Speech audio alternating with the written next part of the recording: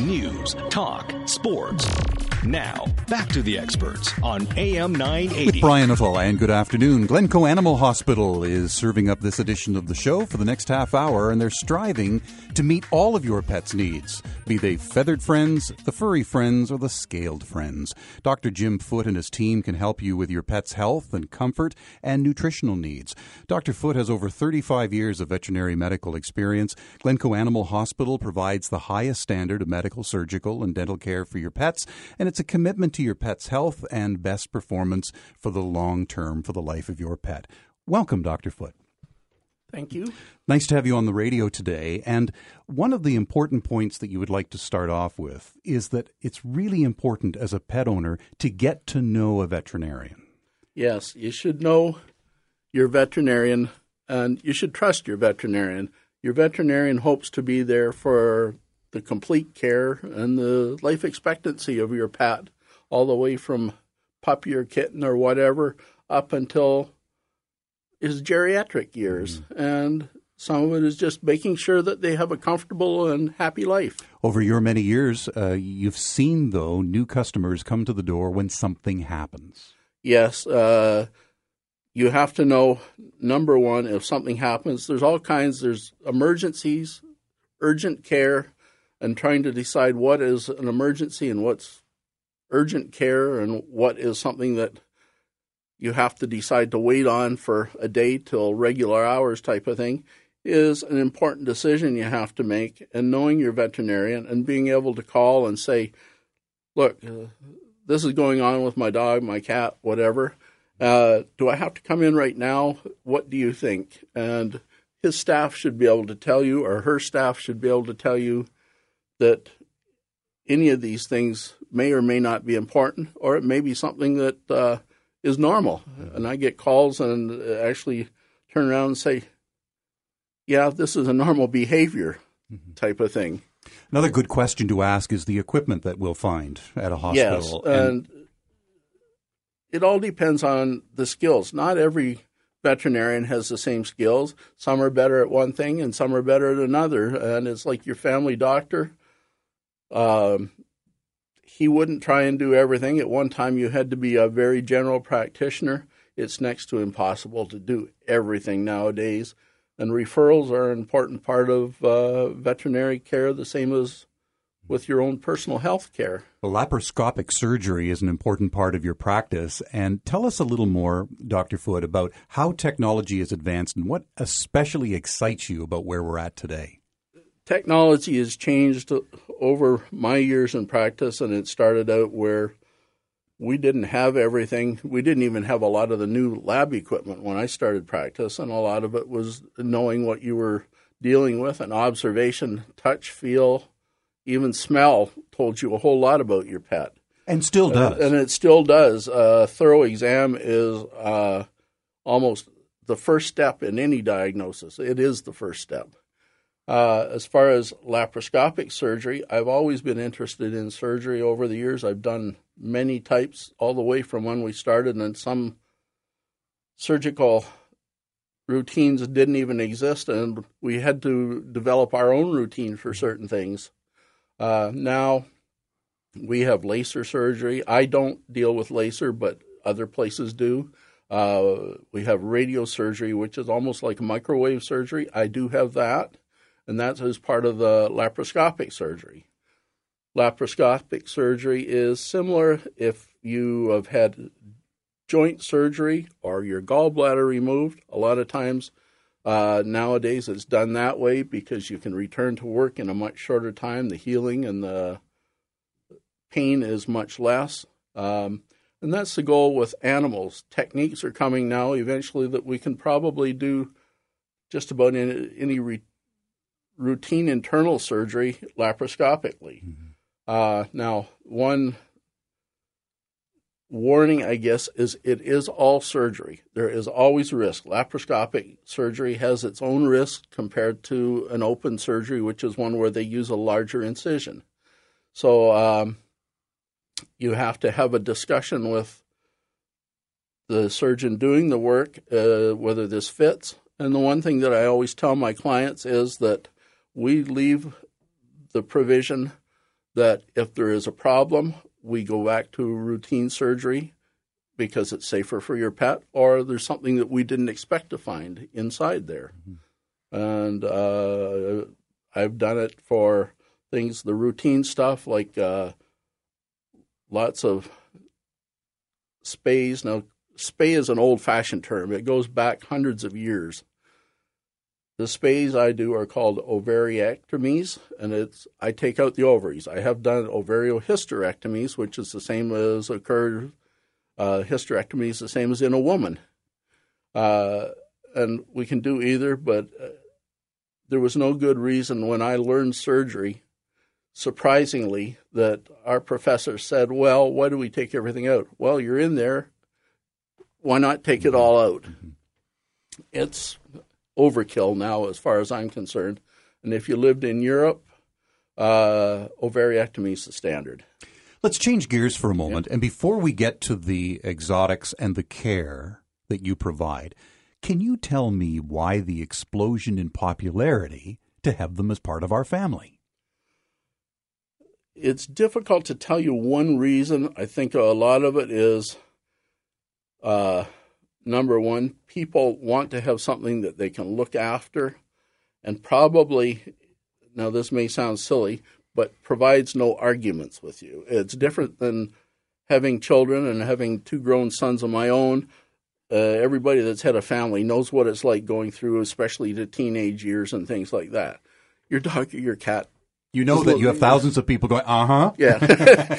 Your dog or your cat, as long as you give them care, love, and they're looked after, they give their own appreciation back. And they usually don't say, why did you do that? Or I want to go out now type of thing. So it's just. Are they necessarily low maintenance, though? No. Every species has to be dealt with differently, and it depends what you like to see. If you like tropical fish, an aquarium, especially if you get into some of the saltwater fish, is a high-maintenance job. You just don't set up the tank and stick fish in it. You'll have horror shows. Yeah. Whereas even going out and buying a lizard, they tend to be something of a whim purchase, unfortunately. People go out and buy it and say, oh, that's interesting. But you have to research it because a lot of these animals have different care than what you're used to. They have a different housing, different humidity. Some of the species, we don't even know what they eat for sure. It's just a general idea and researchers. So you have to research your... So, Dr. Foote, like a human baby, should we be bringing our new lizard, our new member of the family, to the Glencoe Animal Hospital, even if we don't see any signs of a problem? Yes, because there are things that I am trained to look for. Even a simple thing like a stool sample or a fecal sample to look for parasites. You may not see them. In fact, I had a client that has a bearded dragon. It was the mother inherited from a son that went to university. And we found a whole bunch of parasites in this that had been in her or their home for 5 years, no other contact. Prevention is a pound of cure. That's right. And I get people even routinely now, and the economy speaks to this. People say, well, a vet visit is expensive. Yes, you have to have an outlay to do it, but some of the things that we find, people say, well, I look at my pet, I see him every day, but you don't see what's going on inside. And it's the old story, the dog can bark, but it really can't talk. And even simple things like you can go through a routine exam and dental problems. People say, oh, his breath is bad, but it's always been that way. If our breath was like that, somebody would either shun you or tell you, you better go and see your dentist. They can't tell you that. They don't stop eating until they absolutely can't eat. So things like this we can look for, and we can direct care if economics for a family is important, and we can maybe get around it somehow so that you don't have to do everything at once, or there may be simple things you can do at home. For dogs, you provide dental care? Yes. I'm not a specialist in it, but we do have now several areas we can refer to, and depending on what you want to do, we can have root canals done, fractured jaws where they can be plated or have external fixation, and there are many good dental board-certified surgeons, and actually there's one coming to London. So, with your wealth of knowledge, and I mean your resume is very impressive, you must take a lot of time, because you're passionate about this, to talk especially to the new pet owner about the timing in such things as vaccinations and all of the care it's an ongoing thing. It should be 365, but there's also seasonal adaptation to it. That's correct. And we highly recommend every pet have one very comprehensive exam a year. In some cases, it may be more visits if there are problems. But seasonal preventive things like in the spring heartworm disease, some of the tick diseases now that we tend to see in our area, and we're just west of London. I've had several cases of a blood parasite called anaplasmosis and a couple of parasites called Ehrlichia. These tend to be not as common, and if you take your dog to places, for us, we're not far from Rondo or Point Pelee. If you go down to Long Point or anything like that, where the ticks are very prevalent, it's a good idea to make sure that you check yourself. If you go out, because we're all animals. We walk on two legs, but if you check yourself, you don't want to show up with this stuff. When I first started, not first started, but back in the 70s and 80s, when they first started identifying Lyme's, I had more clients with Lyme's than I had pets with Lyme's. And they'd come in and I'd describe Lyme's in their dog, and they'd say, "Oh my God, I've had all those symptoms, and where do I get it checked?" And I say, "Go to your doctor." Even for people, there weren't the tests at that time. But now we can do this. Well, to show the diversity in the services that are provided at Glencoe Animal Hospital, you just need to go to the website. It's glencoeanimalhospital.ca. We have Dr. Jim Foote here to the bottom of the hour. We haven't even touched on our feathered pets yet, so we'll talk about our feathered friends, whether it's exotics, whether it's the furry ones, whether they're the scaled ones. Dr. Jim Foote has over 35 years of veterinary medical experience, and the hospital at Glencoe provides the highest standard of medical, surgical, and dental care for your pets. Back with more on AM 980's Experts. News, talk, sports. Now, back to the Experts on AM 980. With Brian Nuttall, 24 past the hour. The half hour is going by far too quickly with Dr. Jim Foote from the Glencoe Animal Hospital. I'm going to talk about our feathered friends in a moment, Doctor. But at the same time, I'd like to talk about education, because clearly you provide it. But I'm also very convinced that you're ongoing seeking it. Yes, I believe that education for your whole life, and it doesn't matter whether it's my profession or whatever you're working in, if you stop learning, basically you're done. Lifelong education, and it doesn't have to be expensive. If you're a gardener, learning about plants, things like that, just different things. It's important, and it keeps your brain. You hear too many things about people going stagnant and not keeping up things, and education is the easiest way to do it. And you don't have to pay money to go out and take game courses and all this stuff. Mm-hmm. But it's important to consult with your veterinarian to see how up they are on. Yes, we try and keep up. Our college, which certifies us and licenses us, tells us that we have to have so many hours of continuing education. Most veterinarians try and go past the number of hours. And you do, because it's just out of love. Yeah, I enjoy it. I've done all kinds of surgery courses. I just came back from the University of Georgia in December and did an advanced laparoscopic surgery course. I've taken several courses at McMaster at St. Joseph's Hospital with the CMASH, which is the Center for Minimum Access Surgery, and others through University of Guelph because it's nice and it's close.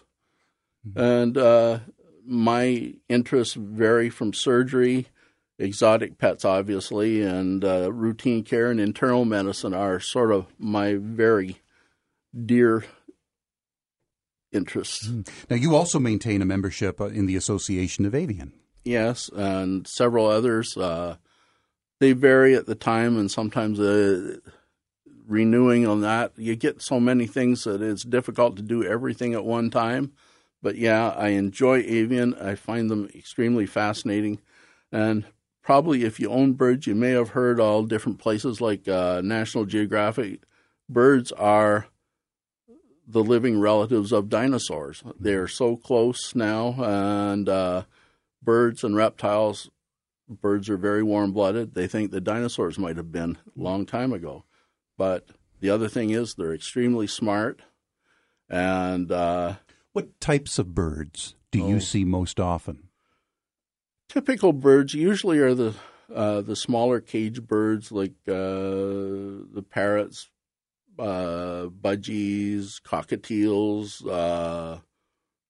And as macaws. non-budgie owners, what would surprise us in terms of their care and what they would seek from you and probably should on a more regular basis? A lot of things that they, excuse me, a lot of things that they should look for or do is if it doesn't look right, don't wait.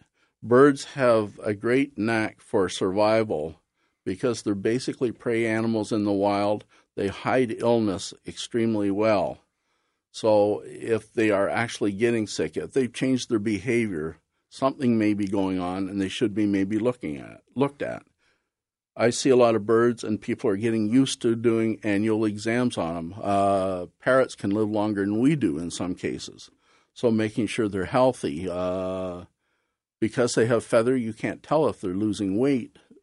So just having an exam and a weigh-in and things like that. I have clients that come in just for a weigh-in, and we don't charge for weigh-ins. We just do it to make sure that they're maintaining their weight. And you're happy to see that. And we're happy care. to see it. It means that the owner is concerned.